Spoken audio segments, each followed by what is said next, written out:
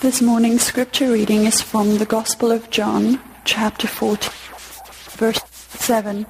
That's John 14, verse 27. Jesus said to his disciples, "Peace I leave with you, my peace I give to you.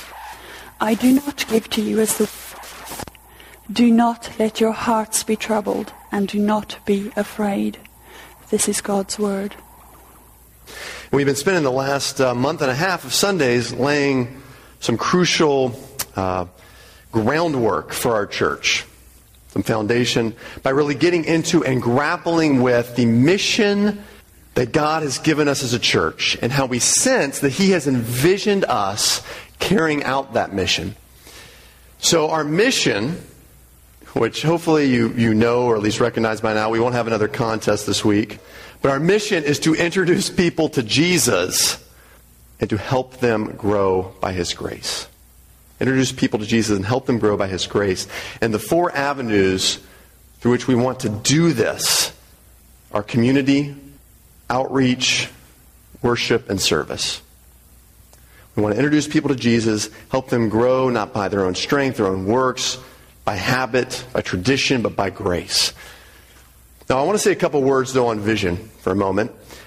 Mission tends to remain constant, but vision can actually change over time. And God asks those whom He calls to shepherd the church to seek His face about vision and to impart it to people, lest, as Proverbs 29:18 says, the people perish.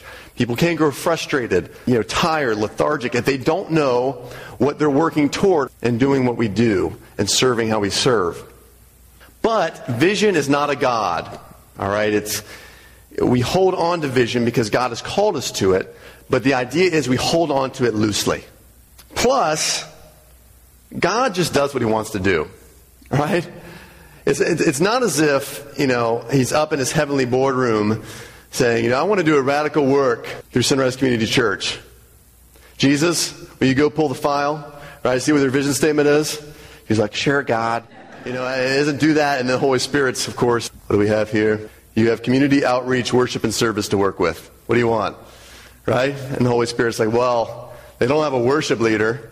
All right, so I guess we got to provide one of those. All right, this is not how God tends to work.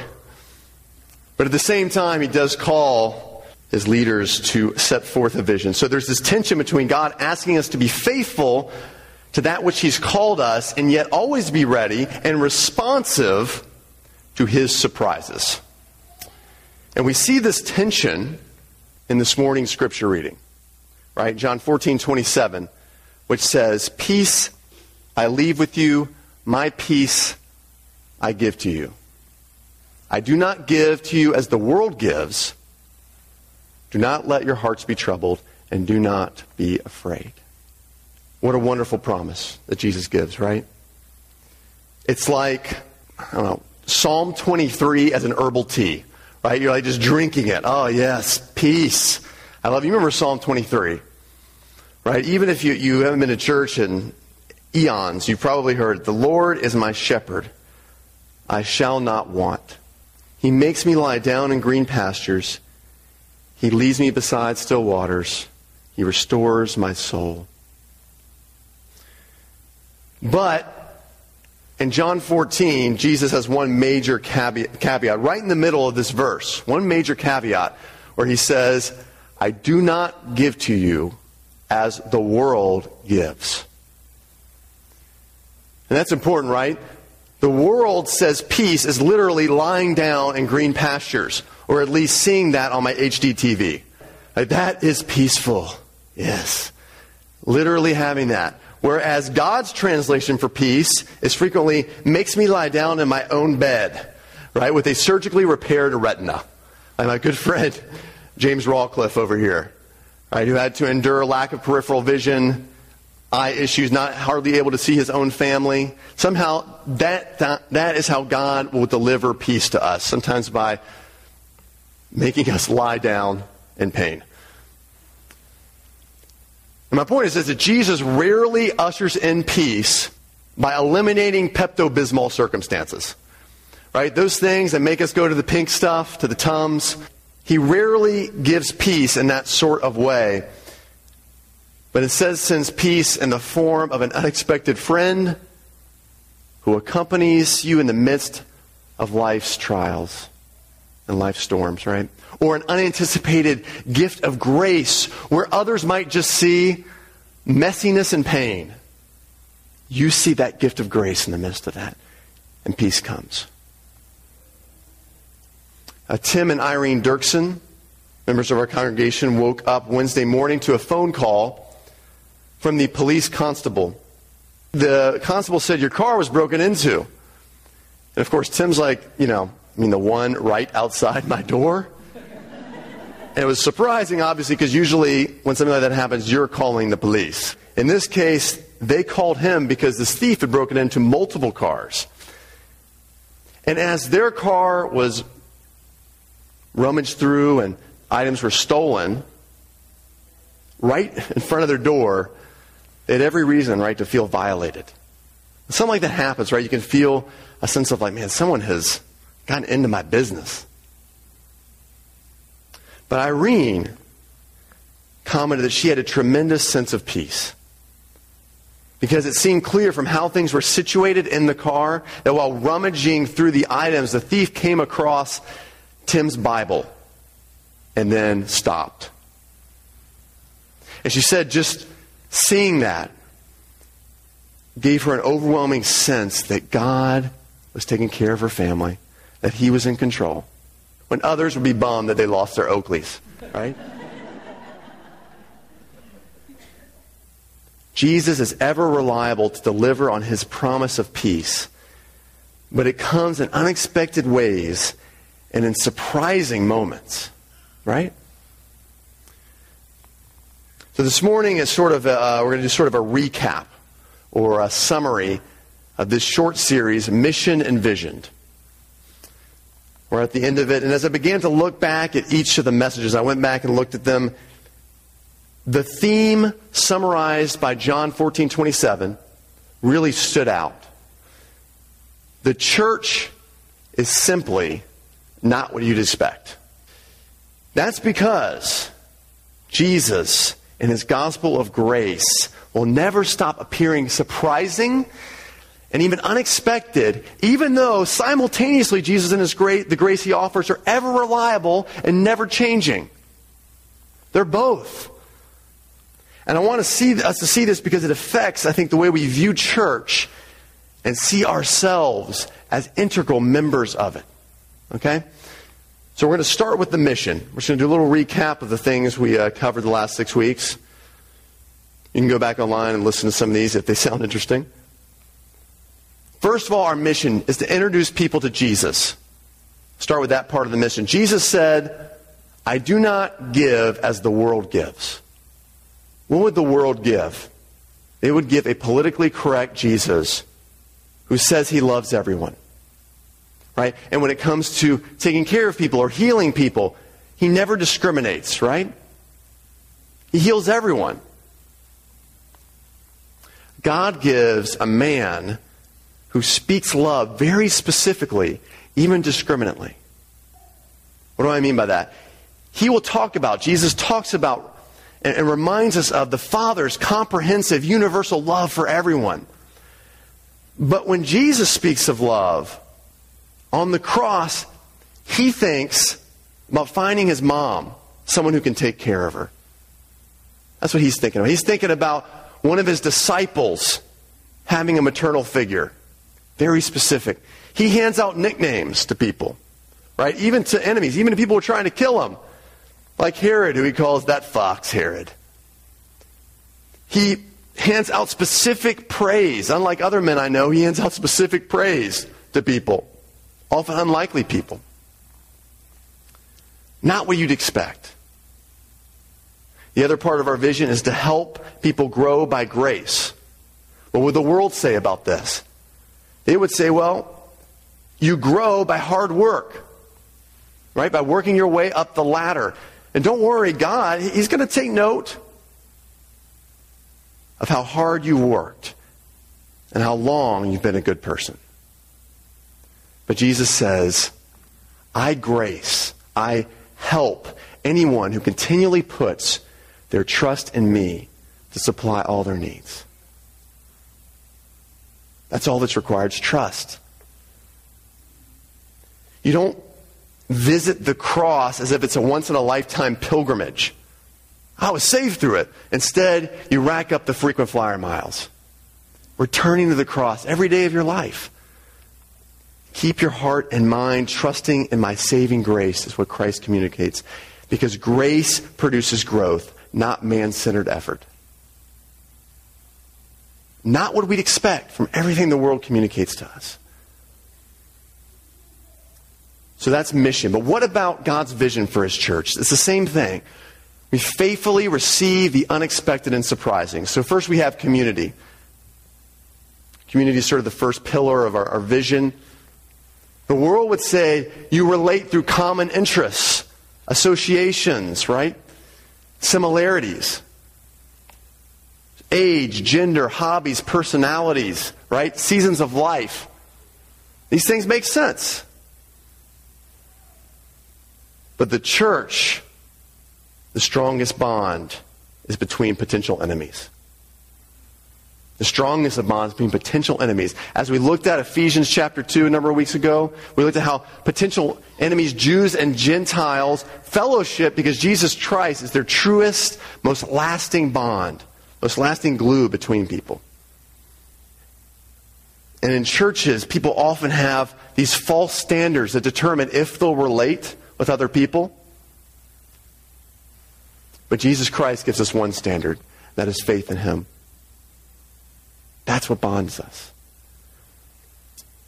If we're honest, many of us look around, and on the surface here at Sunrise, you might see lesser versions of all you miss about the church of your homeland or the church of your youth. And it might start, by the way, with the pastor, a lesser version of what you're used to. But you see a children's ministry with very willing volunteers, okay? But the facilities aren't exactly what you're accustomed to. We have community. You have community, but you find that you don't connect as quickly with other people. Right? You smell and you taste coffee, but you're pretty sure Dunkin' Donuts is just substituted Senka. Right? Lesser versions of what you're used to. But with each potential difference arises an opportunity, friends, to be more like the church that God describes. By seeing Jesus expand as the glue that bonds you to unlikely people. Even potential enemies. And so this is going to be a bold statement here, but I want to say this for you expatriates especially.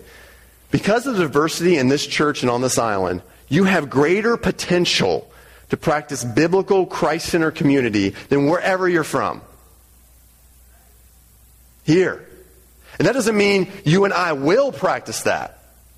In fact, the world would say you are less likely to. And really, in reality, you probably are less likely to. But is what is impossible with man is possible with God. The kind of diversity, the kind of difference we have here means we have greater potential. Because with more differences becomes a greater possibility that Christ will expand as the glue that bonds us. Do you realize that here? Community. What about outreach? The world would say, here's how you do outreach. You make your church marketable so people will want to come to you. Right? But the church is called to go to the market. The Apostle Paul literally did this. He made a habit of visiting the Agora, which was the marketplace of the Roman city. And that was the center of town. That was the center of life for these cities in the Roman world. He would go to the market. So the biblical pattern is not, I want you to know Jesus, so come to church. But I want you to know Jesus, so I'm going to bring church to you. My experience of exalting Christ, the benefit I've had from fellowship in church, what I've learned from teaching, to you. The world would say that's inefficient. But they don't have God behind what they do. Finally, worship. Well, actually, not finally worship. Thirdly, worship. The world would say, oh, worship. You go to church, you sing a hymn, then you go back to work. It's a slice of the pie in your life. But the church is called to go to church, sing, learn, give, all of which are acts of worship, and then worship while you work, right? And with your work. Because everything we do is loaded with worship potential. Right? Everything that we do that doesn't violate God's law is loaded with worship potential. The world would say, leave that behind, leave that to church. But God says, no. Continue to worship.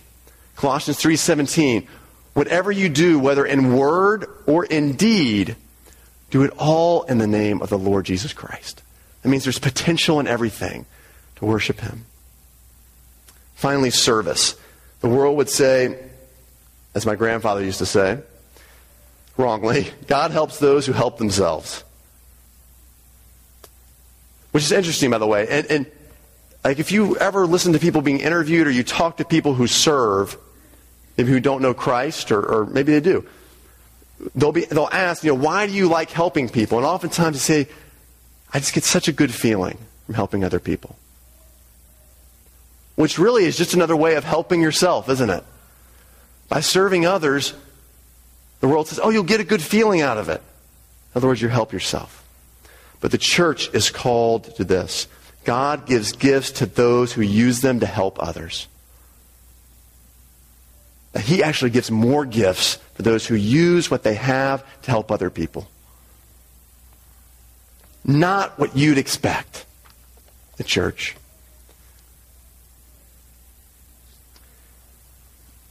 Pardon me, you'll have to pardon me for a moment if I take a time out here just to reflect on how God's surprising but faithful way of doing things has translated itself to our church, the Sunrise Community Church.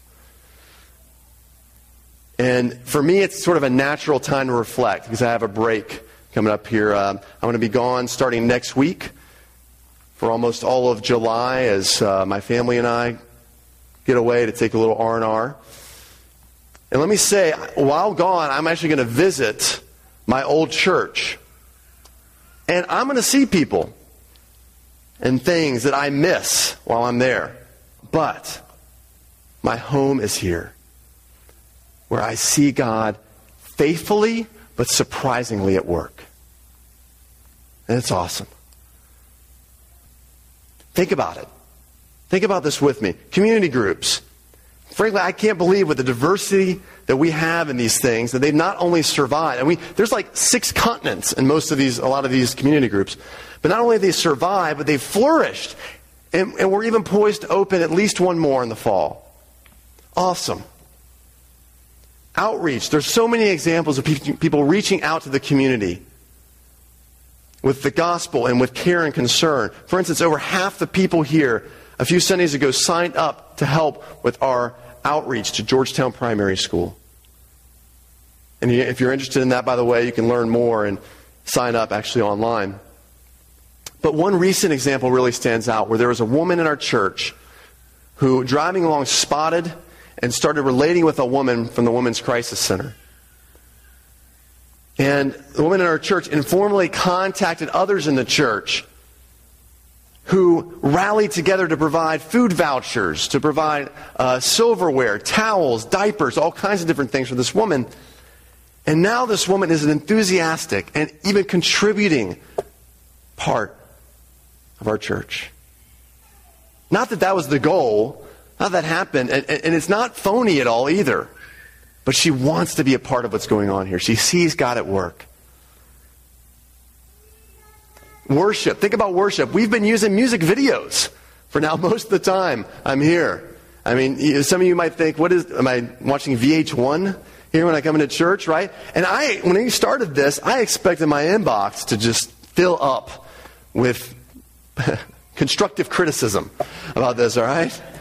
with like links to Chris Tomlin's website, or maybe like, links to don'tworshiplikeapagan.com, because clearly you're doing that in the church. But what's so cool is that people have seen the essence of worship, to experience and then express glory to God wherever you are and however you can. Service, man. We have a church run by volunteers, serving one another. And I got to say, most of these folks, they didn't have to say this. They had every right, but they didn't ask, why should I serve?